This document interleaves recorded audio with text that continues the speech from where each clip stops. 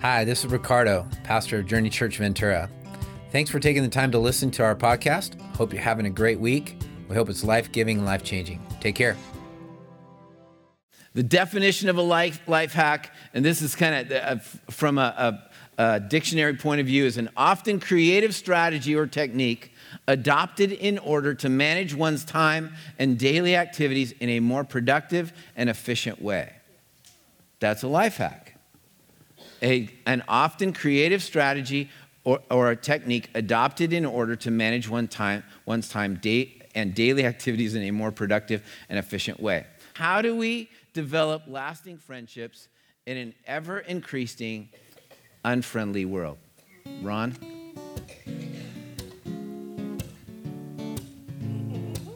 If you know this, you can sing along. You got friends in me. You got friends in me. When the road looks rough ahead and you're miles and miles from your nice warm bed, you just remember what your old pal said. Oh, you got friend in me. Oh, you got friend in me. You got friends in me. You got friends in me. You got troubles, well, I got them too. There isn't anything I wouldn't do for you. We stick together, we could see it through. Oh, you got friend in me. Oh, you got friend in me. Some other folks might be a little bit smarter than I am, bigger and stronger too. But none of them could ever love you the way I do. Just me and you, boy. And as the years go by, a friendship will never die. You're gonna see it's our destiny. Oh, you've got a friend in me.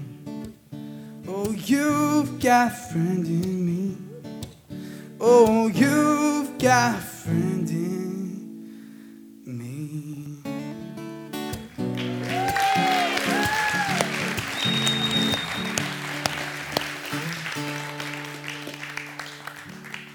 Well done. Well done. That was a really good vocal, actually. It was very, very good. 30 years ago, the average person had 6 friends. The average person. I don't know if you're average or not, but you can determine that yourself. But the average person had 6 friends. Today, or in 2018, the statistic was the average person had 3. Had 3 friends.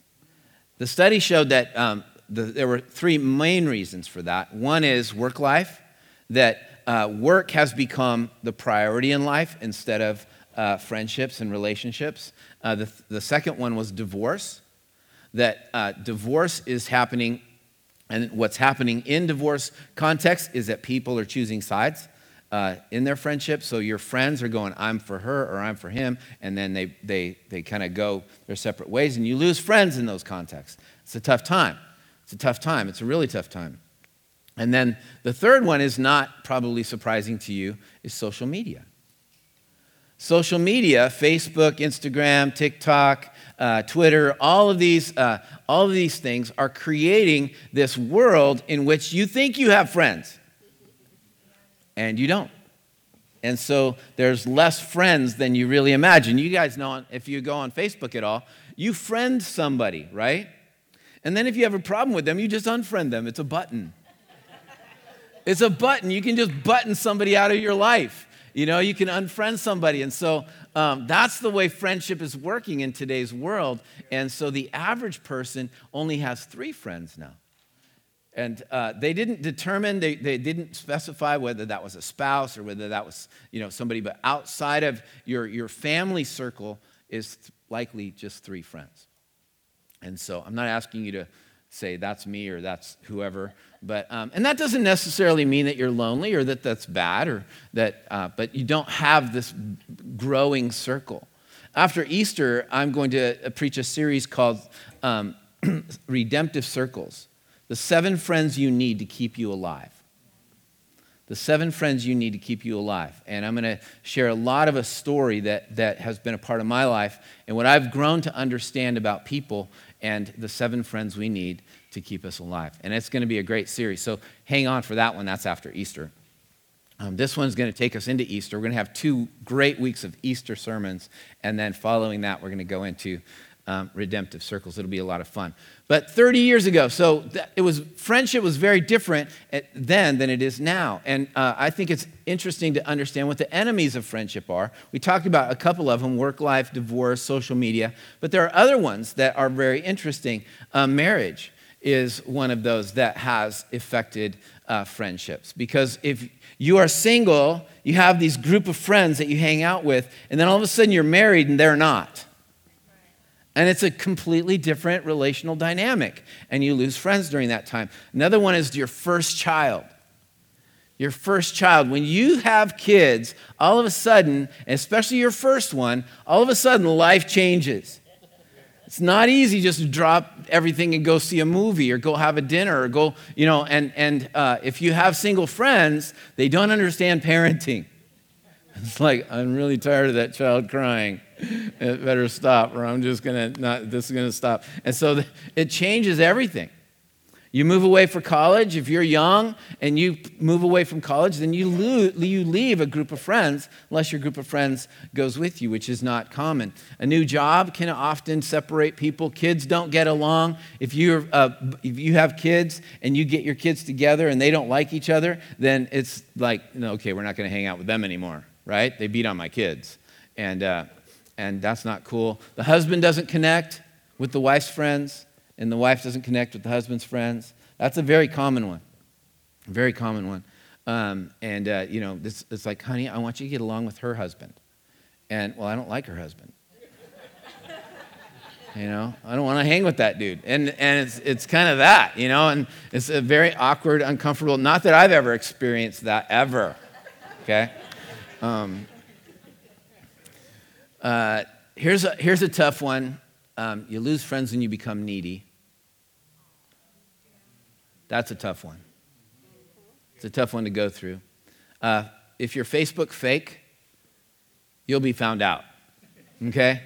If who you are on Facebook isn't who you are in person, then you'll be found out eventually, and especially close people that are trying to get close to you, they'll find out that you're not what you say you are on Facebook. You become the boss. If you're at work and you get a promotion and you begin to manage your friends, that's an ugly one.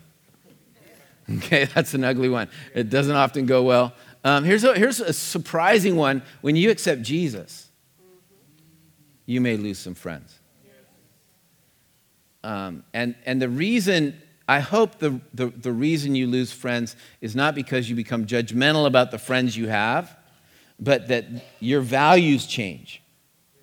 And those values don't become judgmental, but they become different use of your time, your energy, your resources, all those kinds of things. Your behaviors change. And as a result, sometimes when you accept Jesus, that is, you can lose some friends that way.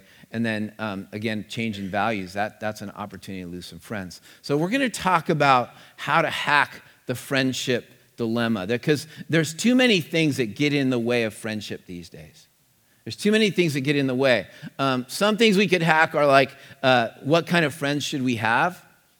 We could talk about that. What is the purpose of friendship? We'll talk a little bit about that. How do we create friends in a narcissistic world? You know what narcissism is? It's this inward, it's all about me. It's all about me. Are you familiar with the story of Narcissus? And he was this guy that was curious about his reflection in the pond. This is the story I understood. And he was so curious about the reflection in the pond that he bent over so far that he fell, hit his head on a rock, and died.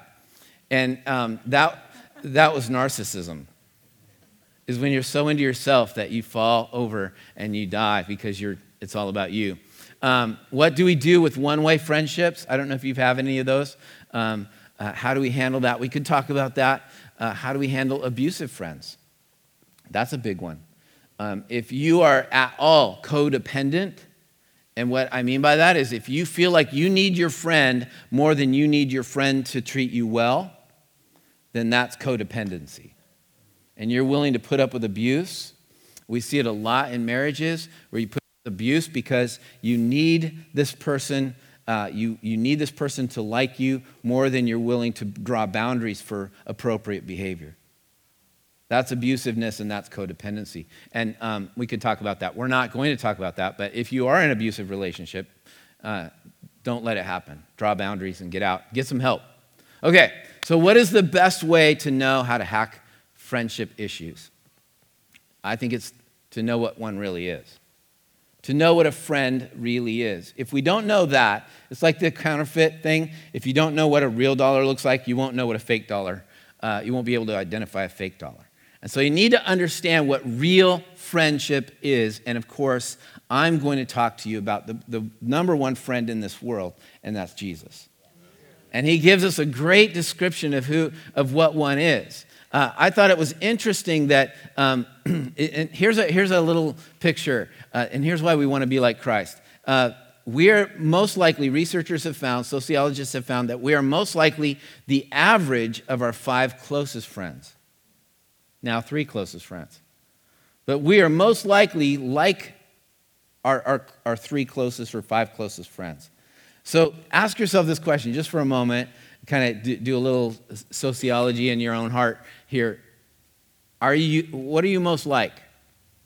Are you most like the 3 closest friends you have? That would be interesting because we typically kind of choose those people that are most like us or similar to us. And so that's just a little statement. If you're a young person, even if you're not a young person, but you're a seasoned person, so to speak, if you show me your friends, you've probably heard the statement, I can show you your future. If you show me your friends, I can show you your future. Because you're likely like them and you're going to go where they go. And you're going to be influenced. Not always are the followers, or the followers will always be the case. The leaders will always take friends with them. And if you're a leader, then it's very likely who you're taking with you shows where you're going. Does that make sense? And so we're going to figure out what's the best direction to go for friendship. Proverbs 13:20 says, walk with the wise and you will become wise, for a companion of fools suffers harm. We will be influenced by who we walk with. I've said this before, I'll say it again. If you're an eagle, why are you hanging out with the turkeys? Right? If you're an eagle, why are you hanging out with the turkeys? If you're a champion, why are you hanging out with losers? You know? It's that sort of thing. And I'm not saying that we label people, but people have a champion mindset, hang around with champion-thinking people. They read books about success and health and wise thinking rather than all the stuff that doesn't work or the stuff that feeds a problem. And so friendship is hacked when we realize that Jesus is the best friend you could ever have. Friendship is hacked when you realize that Jesus is the best friend we could ever have. And so let's go to John chapter 15, verses 9 through 15. It says this, my command is this, love each other as I have loved you. Greater love has no one than this, to lay down one's life for a friend. You are my friends if you do what I command. I no longer call you servants because a servant does not know his master's business. Instead, I have called you friends, for everything that I learned from my Father, I have made known to you. It's a great passage of Scripture. It's a challenging passage of Scripture because there's especially one point in it that needs some explanation. We'll talk about that in just a minute. But the idea of friendship in the New Testament is this mutual experience, this mutual togetherness, this idea that we are friends together. It's not a one-way friendship. Really, there isn't such thing as a one-way friendship. If you are a friend to someone and they aren't, that's not a friendship. Okay? That's me serving someone else, but not in the context of friendship. That's what we have to understand about what the Bible's teaching us, is it's a two-way street. And so we have to understand that Jesus is talking about this two-way relationship that's going on. And it's critical that we see it and understand it that way in perspective. So the first thing we learn from this passage is that lasting friendships love through sacrifice. If we're going to hack friendships, if we're going to find the solution to friendships, the first thing that needs to happen is that there's sacrifice that comes through love. That if I'm going to be your friend, I'm willing to love you through sacrifice. I'm willing to give into the relationship. And Jesus was a classic example of this. He was the guy that gave everything. In fact, he communicated it, and he said that very specifically, love each other as I have loved you. And then he says, greater love has no one than this, to lay down one's life for one's friends. He uses the word friends there. There's a lot of words for love in Greek. There's agape, which is unconditional love, which is the love word that's being used here. Agape each other. Love, unrestricted love. Unearned love. It's giving no matter what. And then he says, and be a friend by giving your life for a friend. And that word friend is phileo or philos. And that word is a familial type of love. It's a mutual love that goes back and forth. And so he's saying, love each other as I have loved you. Take on my example. Greater love has no one than this, to lay down one's life for one's phileo or family or friends. It's a mutual experience. And so we give out of sacrifice. I thought this statement was interesting from one author. He said this. He said, to test the submissive mind or the giving mind is not just how much we are willing to take in terms of suffering, but how much we are willing to give in terms of sacrifice. So too often we go, okay, my giving is to tolerate this person. That's suffering. Okay? And we kind of say, okay, I'm willing to. Suffering is when someone takes from you. And I'm going to tolerate it. I'm going to put up with. I'm going to go ahead and, my friend isn't the perfect friend. I'm just going to tolerate that friend. But how much are you giving to that relationship? How much are you giving to that relationship of yourself? Not what you're suffering, but what you're giving. Is that making sense? So that you're not being taken from, but you're giving. There's difference. There's a big difference. There's a big difference between tolerance and giving. I'm putting up with them. Some people may say, well, I'm giving because I'm putting up with them. But that's having it taken away. Because whatever their problem is, you're just putting up with it. That's not giving. Giving is saying, I love you. I'm going to give to you. I'm going to give you my time. I'm going to give you my attention. I'm going to take away my agenda so that I can love you. That's sacrifice. Big difference between suffering and sacrifice. Suffering is this abusive friend even. Taken, instead of giving. And you give of your own free will rather than because of their issues. Is that making sense? And I think that's a powerful concept to realize that if we want to be friends or have friends, we need to understand the difference between tolerance and giving. And when we start giving into the friendship, you're investing into the friendship, then it becomes what Jesus is talking about, where we start sacrificing our life for one's friends. Because we're giving of ourselves. We're giving of our means. We're giving of our heart, our spirit. Philippians 2:8 says this, and being found in appearance as a man, he humbled himself, becoming obedient to death, even death on a cross. Jesus gave everything willingly. It wasn't a toleration of our sin. He was giving to redeem the relationship. He was giving to take away the sin so that we could have a healthy relationship. And he gave. It wasn't us taking. It wasn't him just suffering because of our issue. It was suffering to redeem our lives and the relationship that we had between us and God. That's powerful. Let me ask you just to think about this. You don't have to respond with hands raised or anything. What could you give right now of yourself, time, resources, talent, whatever it is, to a friend that would make a difference in that relationship. Not to tolerate them. Oh, I could go and I could put up with them for another hour. That's not giving. That's tolerating. What could you give to influence and enhance that relationship or enhance that individual to be a better person? I think that's the power of giving. How can we give to a friend? I love this idea of outlook determines outcome. So your perspective will determine your outcome. Okay, so let's look at it this way. If I'm a selfish friend, I'm likely going to be by myself. But if I'm a selfless friend, I'm going to be with others. So selfish friends, if you're about yourself, you will be by yourself. Selfless friends, if you're about others, you will be with others. Think of friendship that way. If you're not about yourself and you're about other people when you're with them, then you are going to be with them. But if you're about yourself and you're not about them and you make it all about yourself, you're likely going to end up by yourself.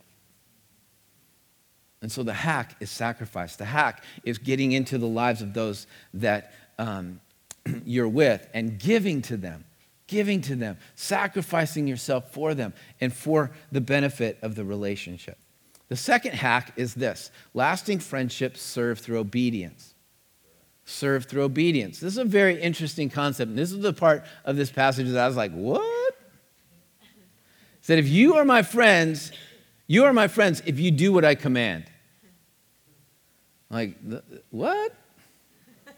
How's that friendship? You know? Hey, do this, do that, do this, do that. No, that's not the context of this passage. Again, he's using the word phileo, which is friends, which is this mutual friendship. And it's we meet each other's needs. So when my wife says, I need something, is that a command? Yeah, pretty much. But it's the context of the command that means something. It's the context of the relationship that makes it a command. I love you, therefore whatever you need, I'm here to meet that need. You see, if we're going to get used to loving each other and having good friendships, then we have to understand that part of friendship is serving each other and serving the needs of each other. And so, because I'm your friend, whatever you need becomes my responsibility. Now, that can get weird, okay? It can become a codependent thing where someone says, oh, really? You're here to meet my needs? Let's talk. Here's the list. You know, and it can get totally strange and weird. And you have to pray and ask God for discernment in those contexts because somebody can really take advantage of that. But at the end of the day, when you are there, you have to understand that the needs that are most important to any relationship are those needs that keep the friendship healthy, that keep it unified, that keep it in a loving relationship, not a weird codependent relationship. And the idea of serving each other's needs, we should be tripping over each other to try and meet each other's needs. No, you go first. No, you go first. No, you go first. Okay, let's get stuck in the door together. Right? Is that kind of thing? Hey, I want to honor you. No, I want to honor you. No, I want to honor you. Okay, let's go through the door together. And get stuck there. And that's the kind of thing it should be. And even in a marriage relationship, in any relationship, if we're going to example the very nature of Christ in that relationship, we're going to hack that relationship so that it is a healthy, friendly relationship, then we need to understand what it means to serve each other. The same passage that I read earlier, Philippians 2, verse 3 and 4 says this: do nothing out of selfish ambition or vain conceit. Rather, in humility, value others above yourselves. Wow. Do not looking to your own interest, but each to the interests of others. And so I've learned in relationships to say, so tell me about yourself. I ask a lot of questions. If I hang out with you, you'll probably go crazy because I like to ask questions. What are you about? What do you do? What kind of fun do you like to have? Are you reading anything right now? What's going on? Do you have any needs? How can I pray for you? And I'm not trying to elevate myself there, but that's the practice of being interested about others. And we should be stumbling over each other to learn about each other and to understand each other and to have the interests of others before our own interests. And when that happens, it's a really cool experience. People feel valued. They feel lifted up. They feel like you're important and significant instead of, well, let me tell you about myself. And I've hung out with people like that. And, an hour later, it's like, wow. Okay, I didn't know you had a dog that had 3 puppies and lost one. And, I'm sorry that happened. And I'm sorry that cavity is really bugging you in the back of your mouth. You find out things that you really didn't need to know. But at the end of the day, it matters. And so when we talk to each other, we're all about the interests of others. So let me ask you this question. Do you have kind of a tool that you could use to be about others? I have a tool, and I'm going to give it away, and you'll realize I'm using it if I talk to you and I'm using this tool. But it's just a little acronym. It's called ROCI, ROCI, okay? Residence, occupation, children, interests. Residence, occupation, children, interests. I can have an hour-long conversation with just about anybody with those 4 things in my mind. Tell me where you live. How long have you lived there? Residence, right? Occupation, what do you do for a living? Oh, how long have you done that? What's that all about? That's a cool job. Tell me a little bit more about it. How did you get there? Are you moving up in the world? All that kind of stuff. All about occupation. Children, do you have any children? No? All right. What are you interested in?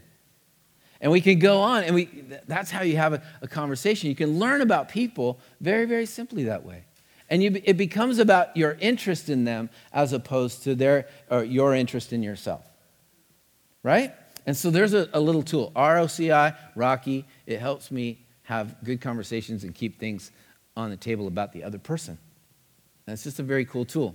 So we hack friendships by having lasting friendships serving through obedience. And lastly, we have lasting friendships share transparency or transparently. Lasting friendships shared transparently. This is a really interesting point in the scripture that we read earlier when Jesus said, I no longer call you servants, because a servant does not know his master's business. Instead, I've called you friends. So this difference between kind of a slave relationship and a friend relationship, for everything that I learned from my Father, I have made known to you. It was very typical in the culture of the Bible not to share the business of the government or whatever you're doing. If you have a slave, you don't get intimate and transparent with your slave. And I'm not saying slavery is appropriate or anything like that, but this is the context of that passage. And you just don't share your intimate dealings with the people that serve you. And in this case, Jesus is simply saying, I've shared everything with you. I've shared things with you because I love you. And I consider you a friend, not a servant. I've shared everything from my heart. I've shared everything about what the Father is. I've shared everything about relationships. I'm sharing everything with you. And it's the riskiest part of relationship. Because as soon as you become vulnerable and transparent, man, what can happen? And I've had that happen to me in my lifetime, where I've shared stuff with people that I thought were very close friends of mine. And all of a sudden, they're sharing that information in places that it doesn't belong.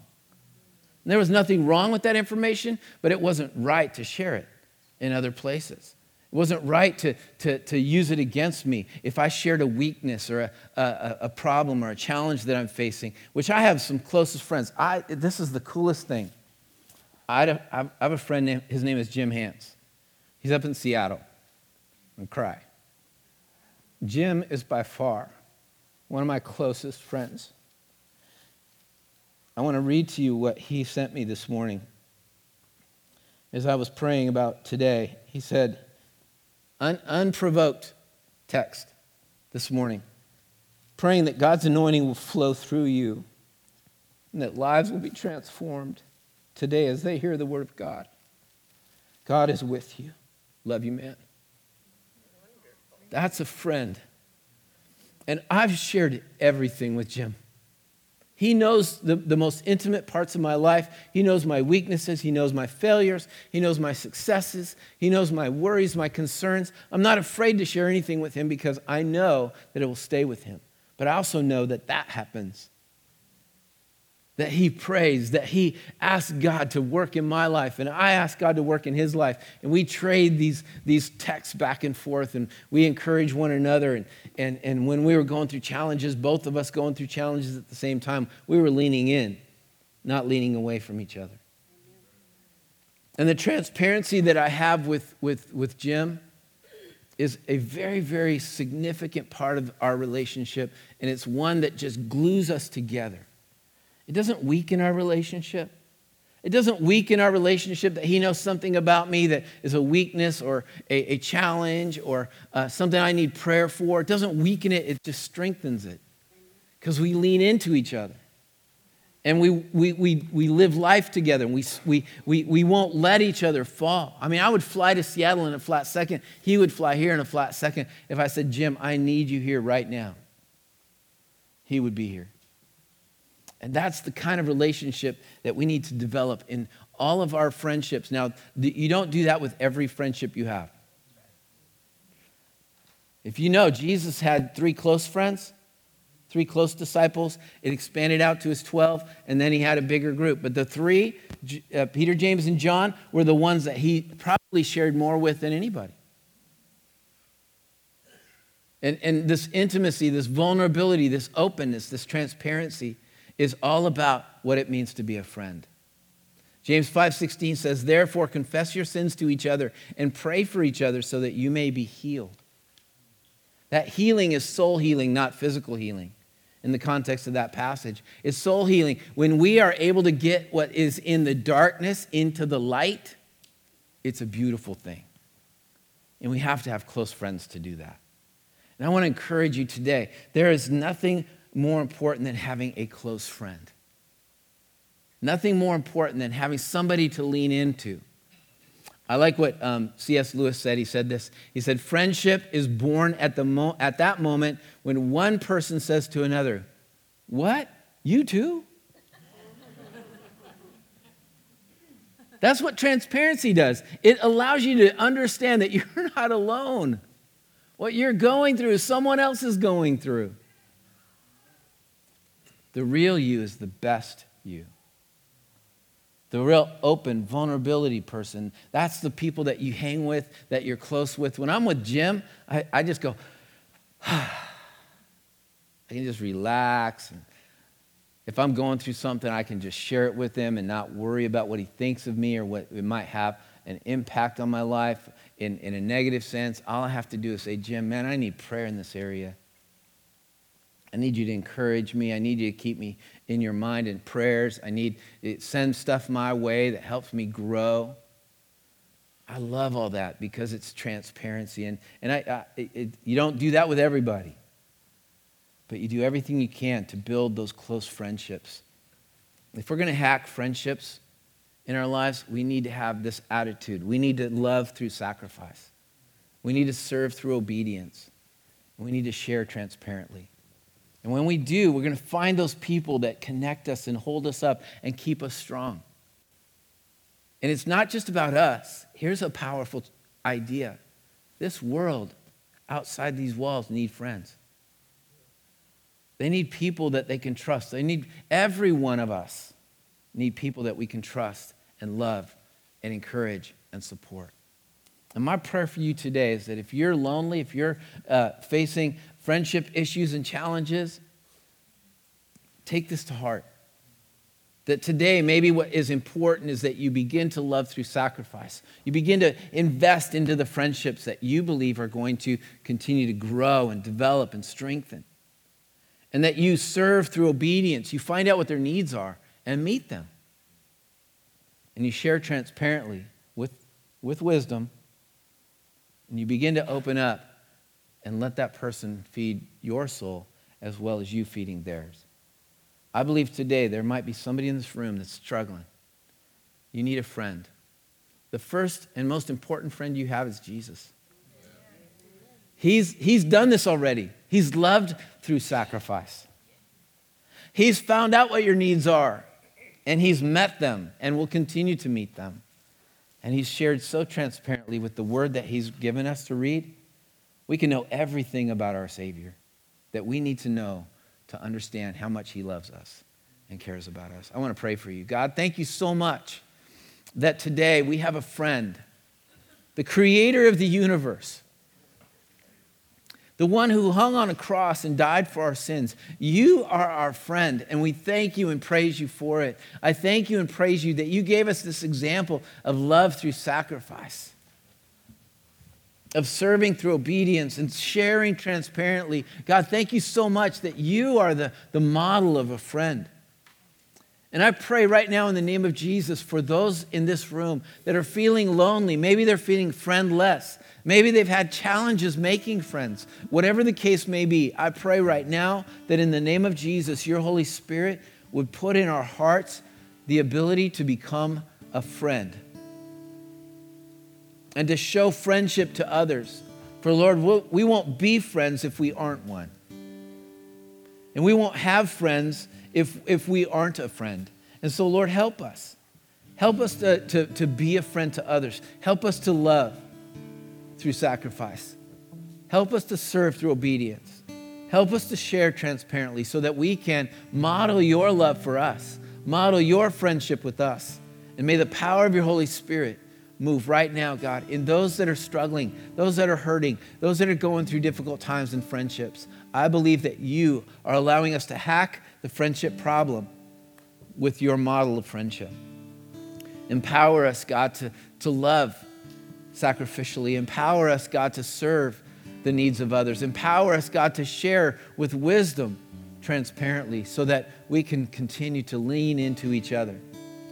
I thank you, God, for everything you're doing in our lives and in our hearts. And I pray today that your Holy Spirit will use us to not just have friends, but to be friends. And to be friends of this world that is a friendless place, that is losing their friends year after year, that is becoming a very isolated relationship with the world. Lord, I pray that you help us to be friends to those that need friends in the name of Jesus.